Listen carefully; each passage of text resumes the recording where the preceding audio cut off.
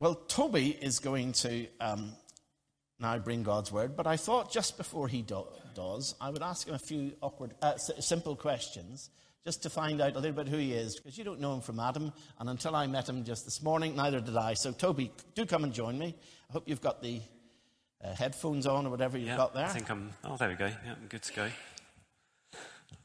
Right, could you introduce yourself? Give us your name, where you come from, and what you do for a living. My name's Toby, or Tobias, I don't mind which. I am from Bedford originally, and I work for Compassion full-time, and I used to be a teacher. Used to be a teacher, okay. So what did you teach? What was your subject? I was mostly a music teacher, but I taught business studies as well. Okay. Can you play piano? Not well. Oh, shame. And what was your instrument then? I was a drummer first. Oh, right. Well, they're still there. There's always a chance at the end. And how long were you in teaching? 7 years or so. And where was that? Where did you teach? I taught at the Regis School in Bognor, which is where I live now, and I taught in Durrington High School in Worthing as well, mostly. Okay, right. And was that a pleasant experience? Was it a busy, active, very wealthy school full of Porsche kids? No. There was mostly, you had your fair split, but it was, classic sort of state school, deprived areas mostly. Okay. That was where and the fun is. What language did you have to learn to teach in that school? Well, you didn't have to learn, but I did learn some Polish badly to help with some of the kids. Okay. And so just a year ago you were drawn to work for Compassion UK. Mm-hmm. What was it that brought you into this work in the first case? Oh, you're going to spoil my sermon. That's right, okay. Well, that's good. Well, I'm not going to eat your sandwich per se. I'll not take your thunder away. But you've been doing that for about a year now. Mm-hmm. Since last August. Just give us an idea as to what a daily routine or weekly routine might be. Do you go around lots of churches or what? Yeah. So most churches I'll be out doing this kind of thing. So I'm out all of May.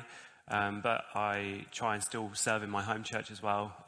Over the course of the week, I'll mostly be trying to kind of meet church leaders and just, arrange the Sundays in the first place. And I do get to travel a bit as well.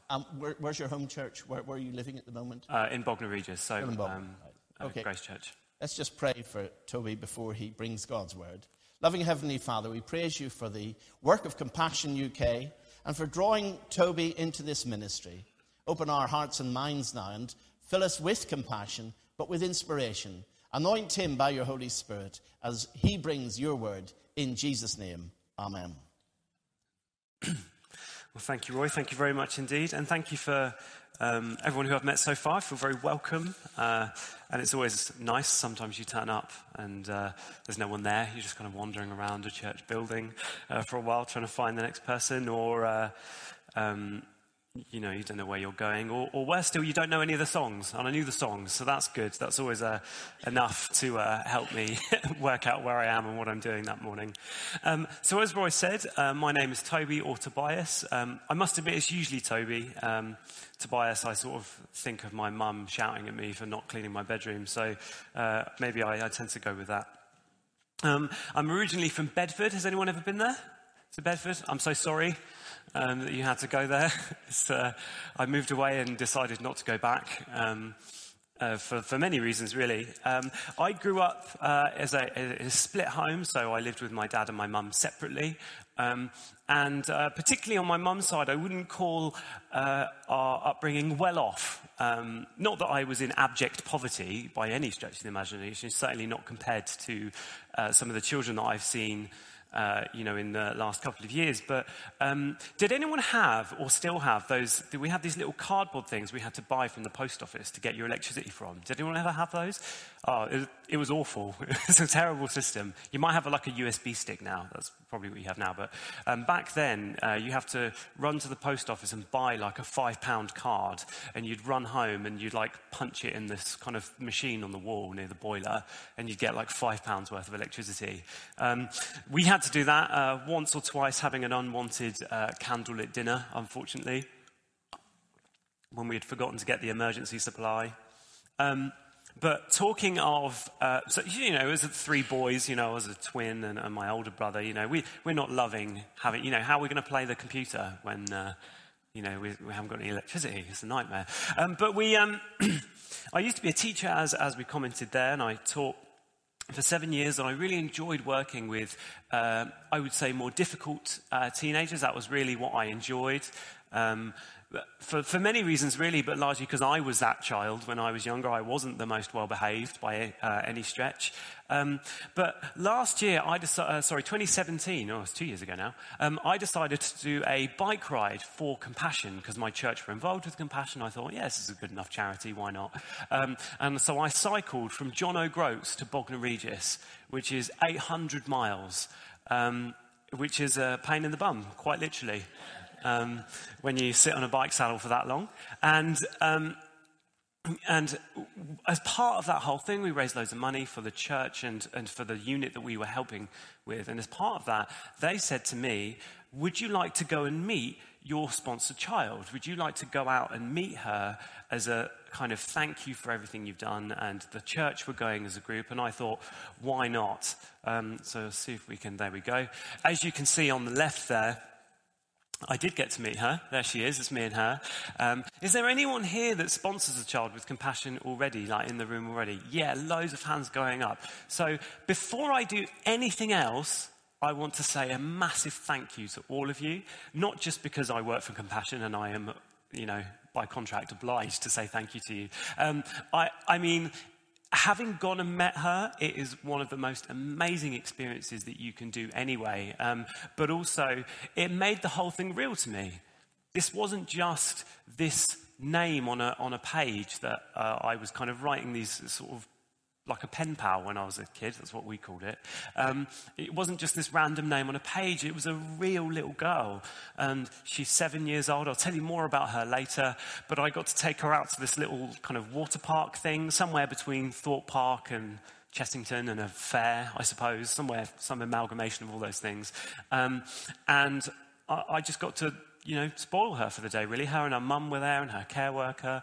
And she was like, can I go on that? I was like, yeah, just do what you want, do whatever. And she just had the best time, and I did too.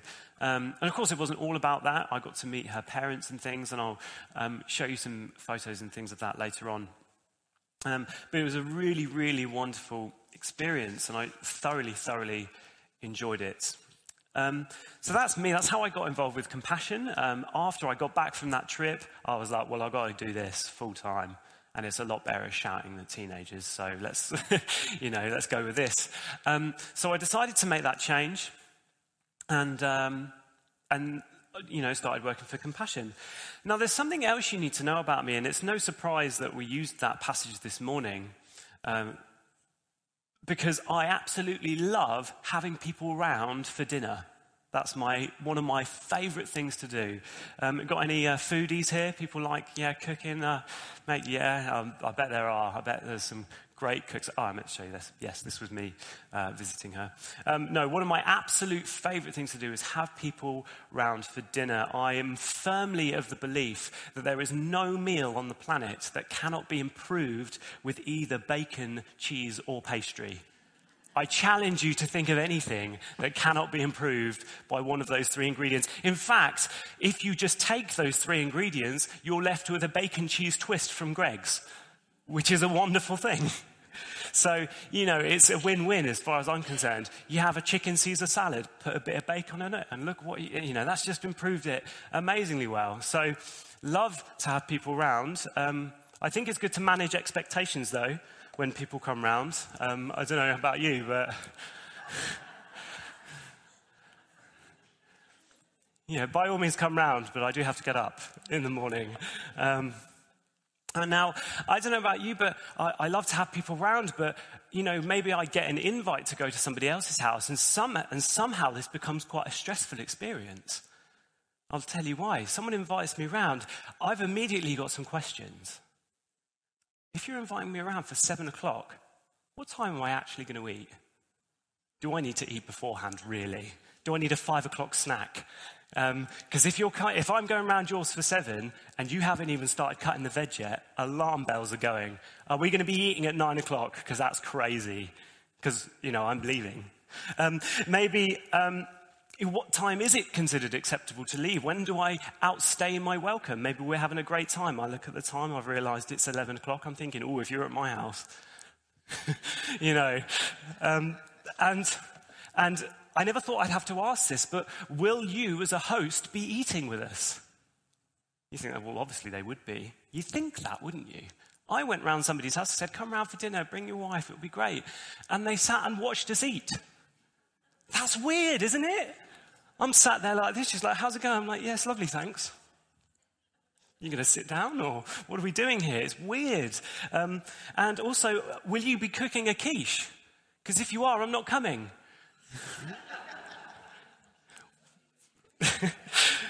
I think it's a Christian thing, isn't it? Have you ever...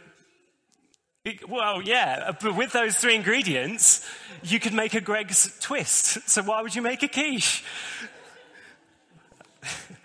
Although I suppose a quiche would be improved with more bacon. And obviously the question, do I need to bring anything? That's a good one, isn't it? We always ask that. Come round for that. Oh, just yourselves, because we're so holy. That's what we say. Actually, what we mean is bring dessert. And will the food be any good? I'm not saying I'm a food snob, but I have good grounds. My mum, for all her wonderful things, was a terrible cook.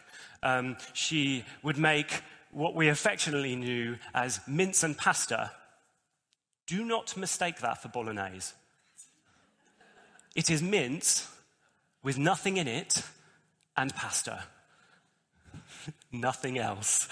Ketchup was the only way you could make that meal okay. I love her, really. When I tell her that, and I said, is it all right if I tell all these strangers that you're a terrible cook? She said, fine, but make sure you tell them that at least it was homemade. I wish it wasn't. So if all these thoughts are running through your head, and they certainly run through mine, and if someone tells me they've decided to make a quiche, well, suddenly my alarm bells are going, and I'm thinking, oh, I agreed to this 2 months ago, and now I'm not so sure I want to come. Well, then I would call you a Christian Bale. A Christian who bails on previous arrangements. And maybe you're like one of these people in this story that we heard earlier. The host of the banquet has put on this huge dinner party, and suddenly all these people have decided they don't want to come anymore. Now, in Jewish culture, or in any culture really, I think it's rude to suddenly, if I've started cooking for you and I get a text saying, sorry, I can't make it, that's a bit annoying. I've probably bought all the food, or I've prepped it, or I've taken time out of my day to go and get that ready. So it's rude at the best of the times. But I think it's more rude if you've RSVP'd several months in advance. If you got a wedding invite, for example, and you RSVP'd and you said, yes, I'll come. And then the morning or the evening before the reception or before the ceremony, sorry, I can't make it. That'd be rubbish, wouldn't it? And if you were certainly a valued guest to this party, you'd be really, the host would be really disappointed that you weren't there. And in Jewish culture, it wasn't just disappointing, it was exceptionally rude to do that. It was rude to turn down the invitation anyway, let alone turn it down sort of in the last minute. Now, what we hear in this story is we have these 3 excuses, which I don't think are particularly good, and I'll tell you why. But if we just jump, I'm going to read just bits of the passage. The first excuse is simply this: I have just bought a field and I must inspect it. Well, I've got some questions here. Who buys a field and doesn't look at it first? That's my first question. Why have you bought it and then decided you need to look at it? That's crazy. Also, it would have been at night time. The meal would have been at dinner time. And I don't know if you have floodlights in first century Israel, but you're probably not going to see a whole lot in this field in front of you at, 9 p.m. It's probably not going to help you. But there is a parallel, I guess, with that I would draw here with a kind of workaholic. Because the field is there to represent their work and their livelihood, because they were mostly farmers and agriculture workers of various kinds. So maybe you're one of those people who bails last minute because you've got work to do. I've got to check those emails. When I was a teacher, I used to do this. It's awful, isn't it? I've got a lesson to plan. That was my way to get out of things early. Like if I didn't want to stay till late, I was tired. I've got to plan a lesson. I'm not planning a lesson at 9 o'clock at night. But anyway, and so maybe that's you this morning. Maybe you're the kind of person that is drawn to work and you miss out on good stuff because you're too busy working. Excuse number 2, I have just bought 5 oxen and I want to try them out. Well, I don't know about you, but I'm not buying a car without seeing it at least first. Once again, who buys something like oxen, which would have been integral to their livelihoods, without looking at them first? It's a poor excuse. I bought a car fairly recently, and I had to make a monumental effort to go and see it. I had to cycle quite a distance, and it triggered all these horrible memories of cycling across the country. I was like, ugh. But I had to make this huge effort because it was important that I saw the car first, or I tried it, I test drove it. They always say, don't they, no one buys a car without a test drive. It's exactly the same. And finally, the last excuse, I just got married, so I can't be there. I mean, maybe this is the most realistic excuse. Maybe I need to spend time with my other half. My wife, on the other hand, would be saying, I think you should go because she wants the house to herself. But I can confirm, I'm pretty confident I know what's happened here, gents. Someone's agreed to go to something, but they've not checked the shared calendar. You've got a shared calendar up in the kitchen. Yeah, we've all been there. Yeah, someone invites me around somewhere or go to do something. Oh, Toby, do you want to pop round? Yeah, that's fine. I haven't looked at the shared calendar. And then that's when the fun begins on the Wednesday evening. I'm like, I'm just off out to see whoever. My wife was like, it's a prayer meeting tonight. I'm like, didn't check the shared calendar. That's exactly what's happened here. But the gentleman didn't check the shared calendar to find out he was about to get married, which was pretty realistic, I would say. Fairly major date in the diary. But even so, cancelling last minute is no good, and particularly if you've arranged to be somewhere or you've been invited a long time ago.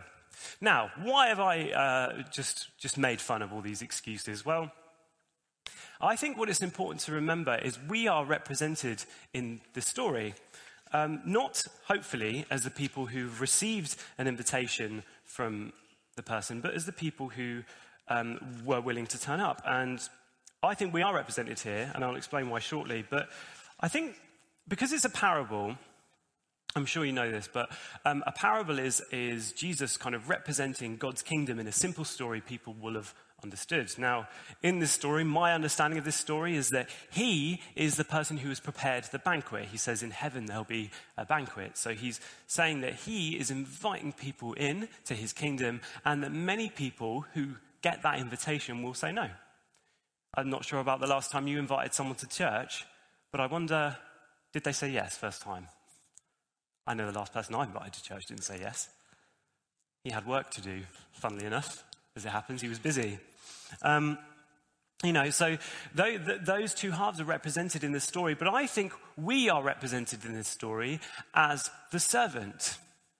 Now, I don't know what your thoughts are about it sounds like you've got this community event stuff going on. So my impression is that as a church, that you are outward looking. Is that fair to say? You want to serve your community. Is that fair enough? I've just walked in here this morning. I don't want to be presumptuous. Yeah, you're outward looking. You look to your community. And we, in that sense, are the people in between God and the people out there who are unaware of who he is. Now, these people in this story are listed as the blind, the lame, the poor. He says, just towards the end of the passage, it says, invite the poor, crippled, the blind, and the lame. After the servant had done this, he reported, there's still room for more. And the master said, go out to the country lanes and behind the hedges and urge anyone you find to come in until my house is full. So we are the servants here. We, as the people who know our master, familiar with his commands, we are being told specifically, go. Go to the people, but you know what? He could have put them in some heavenly Tupperware. He could have saved that meal for another day. But no, he says, I want my house to be full of all these people that maybe we wouldn't have expected to go to first. You know what? It says to go to the streets and look for them. That doesn't mean to necessarily go to the obvious.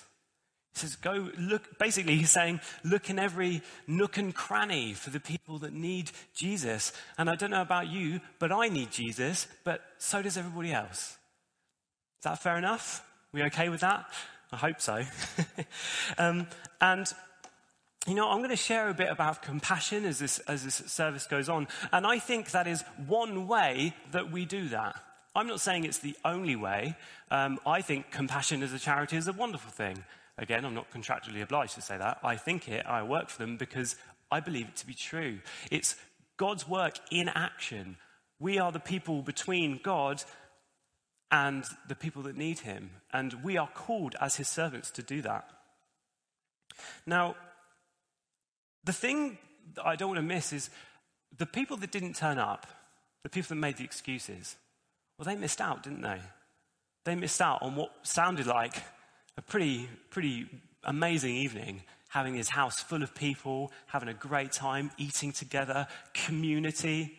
All these things you guys are doing when you bring people along to this event. We're having coffee and cake. We're going to do this thing or that thing. Great. And you know what? Those people, maybe you invited someone and they didn't come and you thought, I had a great evening. They really missed out. Has anyone ever thought that? So invite someone along to something, you thought, that was so good, I really wish they'd come. Or maybe there was a really good talk that morning, you think, I really wish they had been there. Someone needed to hear that this morning. Maybe that's you today. But we are called as God's servants to do something about it. He didn't sit there in his house, say to his servant, no one can come. And the servant sit there and go, that's a shame. Or worse still, can you go and find these people on the street? And he goes, nah, my shift's over in 10 minutes. He didn't do that, did he? He went out to find these people. It says in Proverbs, do not withhold good from those whom it is due, when it is your power to act. Do not say to your neighbor, come back tomorrow and I'll give it to you, when you already have it with you. We all have the power to do something to help those who need it. And compassion is all about that. Compassion, as much as anything, I consider it a verb. It's a doing, it's a thing. Let me explain to you what I mean. The word compassion isn't just feeling bad for something or showing kind of empathy, I suppose. It's doing. In the story of the Good Samaritan, there's many translations say that the Samaritan had compassion on the man that was attacked. Now, what it doesn't say is he felt bad for him and walked on. Because actually that's the earlier part of the passage, isn't it? I assume we all know the Good Samaritan story where 3 people walk straight past this person who was attacked. 2 people, and then the last person actually goes to help him. And the phrase that's used just beforehand is, he had compassion on him. In fact, compassion is a word often used with Jesus. It says in Matthew 20, verse 32, it says, moved with compassion, Jesus touched their eyes and they immediately regained their sight. Does it say, moved with feeling bad, Jesus kind of said, that's sad? Isn't poverty a bit like that? If I told you that 400 million children are in poverty right now, I wonder how that makes you feel. I'll tell you how it makes me feel. It makes me feel a bit bad. I don't really do much for that. Or even if I could, what would I do? 400 million? It's a huge number. But compassion is about the doing. Compassion is followed by a doing. When he went ashore, he saw a large crowd. He felt compassion for them.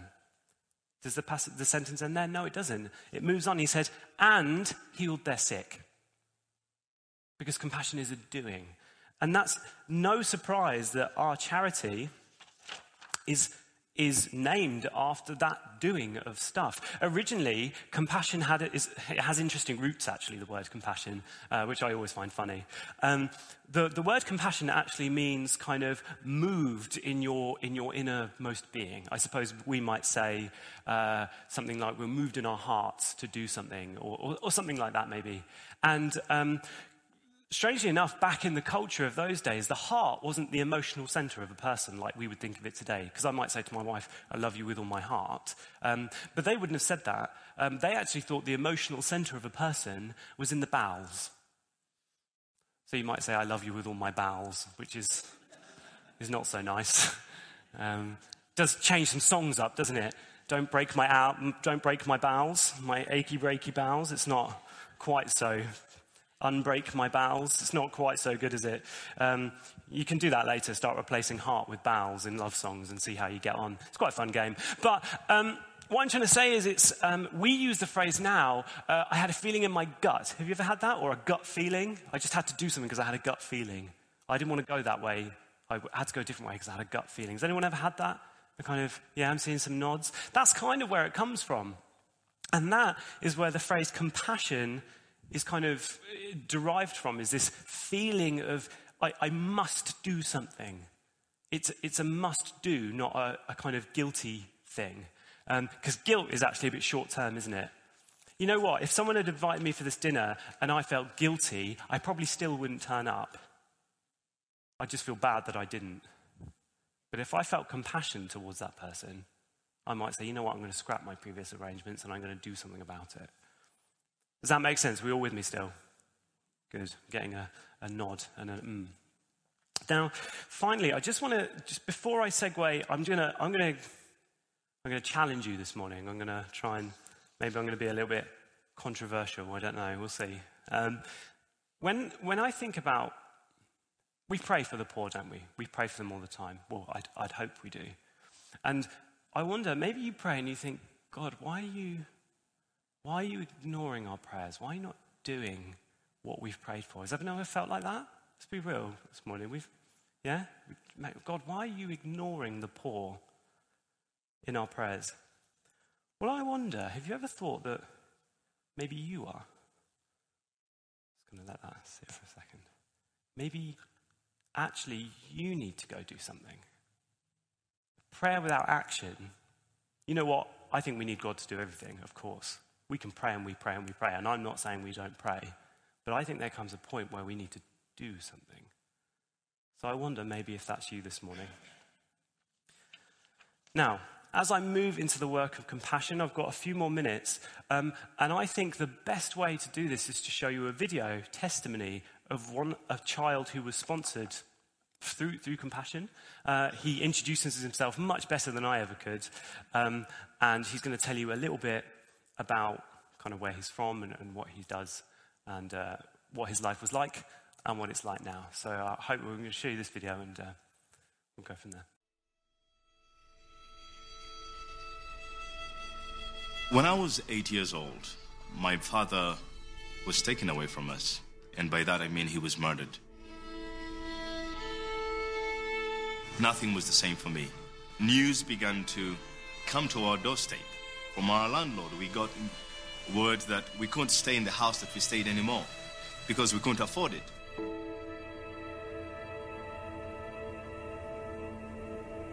My mother had no job. My father was the only breadwinner. We moved from where we stayed to a place called Naguru Kasenke, which is one of Uganda's largest slums. And then I was introduced to our new home, which was a 12 by 12 room. I looked up on the roof. It was a tin roof that had holes in it. I've been to places where when it rains, people are happy. They get excited. But for me, growing up, whenever it rained, that was a night that we would stay standing. Get little buckets, place just where the holes in the roof are, and wait until morning. A reality hit me that day. This was life.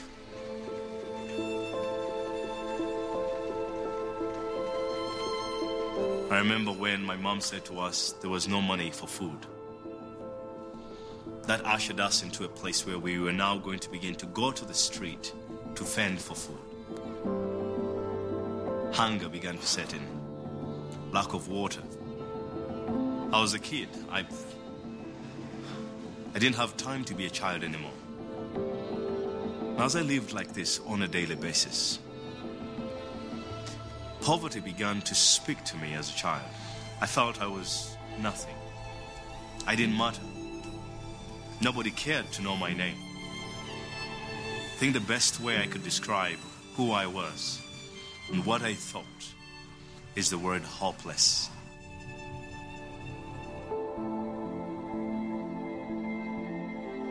My mother, in tears, approached one of her friends just to share with her friend, and her friend shared with her about compassion. Compassion staff members immediately came to our home. I remember them coming with just files to get details of who we were, what our story was. I got the news that a young lady, Heather, she was 15 years old, a teenager. She had decided to sponsor me. I cannot find the words to describe the joy that filled our home when we got the news. Richmond, you've got a sponsor, which means you can now go back to school. It means food will be given to us because of you. I began to walk into that reality. That ushered in me an opportunity to rekindle this hope that was taken away. Heather began to write to me. To hear words like, Richmond, I love you. Richmond, I'm praying for you. They began to bring healing into places that were destroyed by voices and poverty and my self-image. I remember my day, June the 3rd, 1996. I walked forward to accept the Lord Jesus in my heart. I began to feel, wow, I have been released from poverty. I have been released. God began to continue to grow the leadership within me. And then I felt fully called to pursue pastoral ministry. I began the Pastors Discipleship Network, a ministry that exists to train and equip pastors. And I spend a lot of my life training and equipping pastors in the Word of God. Looking back into my life and thinking where I am right now and what I am doing, I don't think any of this would have been possible without compassion. Compassion works. Everything that was placed within the program has helped build me to who I am right now. Poverty is not just the lack of money, the lack of material, food and water. Poverty is in. It's deep. I credit a lot of how I feel now about myself to those letters that I received from my sponsor. My name is Richmond Wandera, and I was released from poverty in Jesus' name.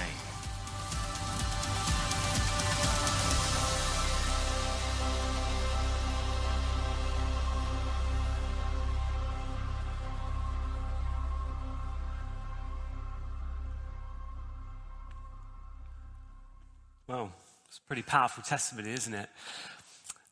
So I'm just going to come in to close. I know I'm going to go slightly over time, so I'm going to look apologetically at Roy. I hope I won't go on too much longer.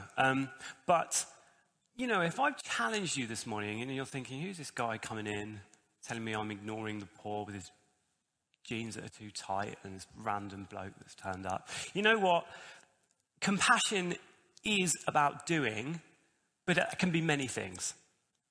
Sponsoring a child is an amazing thing to do. For £25 a month, you can make a difference to a child's life like Richmond. His sponsor was 15 years old, a teenager. There's no age limit on this. You can do this, you know, at any time. And I appreciate that £25 a month for some people is genuinely a real challenge. And I get that. And if you can't do that, be blessed. Just, you know, no judgment from me at all. You know, I get it. £25 a month is a lot for some people, but for many of us, it's not. I want to say a huge thank you for those that do it, and I want to encourage you with a look at the difference it makes. Look at the difference it made to Richmond. This is my sponsored child up on the wall.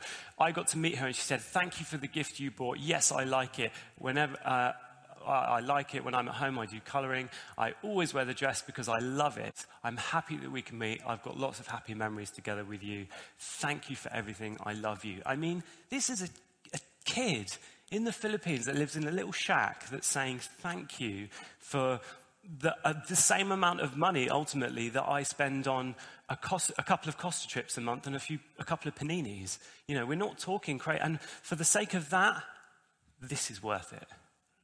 Now, if you can't do this because it is genuinely too much, maybe you can show compassion in another way. Maybe it's inviting someone to come to this event that you guys have on with this guy's amazing story. I've forgotten his name, sorry. Maybe it's helping in some community event that you guys are doing. Maybe your mission field is walking next door and inviting your neighbour around for a coffee. and ministering to them. You know, that doesn't cost £25 a month. That costs a spoonful of instant. But it's showing compassion for these people. And my challenge to you this morning isn't sponsor a child, although I think if you can, I think you should. And I want to encourage you to do that. And I'm going to be outside and I've got some profiles of some children with me. And if you want to do that, fantastic.